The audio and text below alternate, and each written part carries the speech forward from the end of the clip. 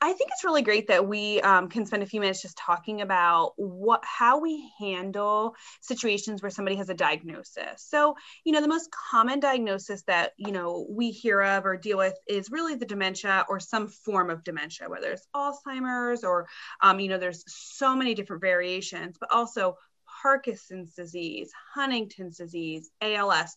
There's so many things that affect our loved ones. Well, we have always found it very important to be able to help guide our families through that process. But within the last 2 years, we've really taken a step back and kind of carved out a new path on how we can help our families with that.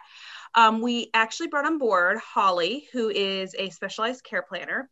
She is an LPN and she's very well known and has a lot of roots within the communities that we service to really help us develop this care plan for individuals with diagnosis. So while I work with families to help with the planning and Landon works with families to deal with the legal aspects, Holly really helps us with those day-to-day things. What are things that we can be doing right now to help you navigate that crisis? What are some long-term solutions? What, really diving into what care options are available, actually digging down and helping you get placed in those facilities or getting those agencies in your home.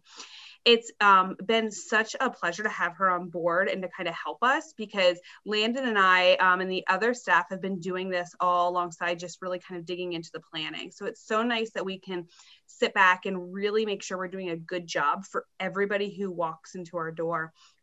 And I know sometimes it might seem overwhelming when there's 3 of us and then we have our support staff too, but actually we pride ourselves in that we take the team approach on everything. Landon and I are constantly in communication on files. We're working together, like just bouncing ideas and brainstorming and making sure we're not missing anything.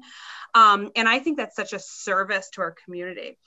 But, our role really is to make sure that if your loved one receives a diagnosis, whatever that is, that we can help you navigate that from right now, the diagnosis, or whatever point you reach out to us, all the way through where the crisis is, whether that crisis is needing some sort of care or that crisis is passing away.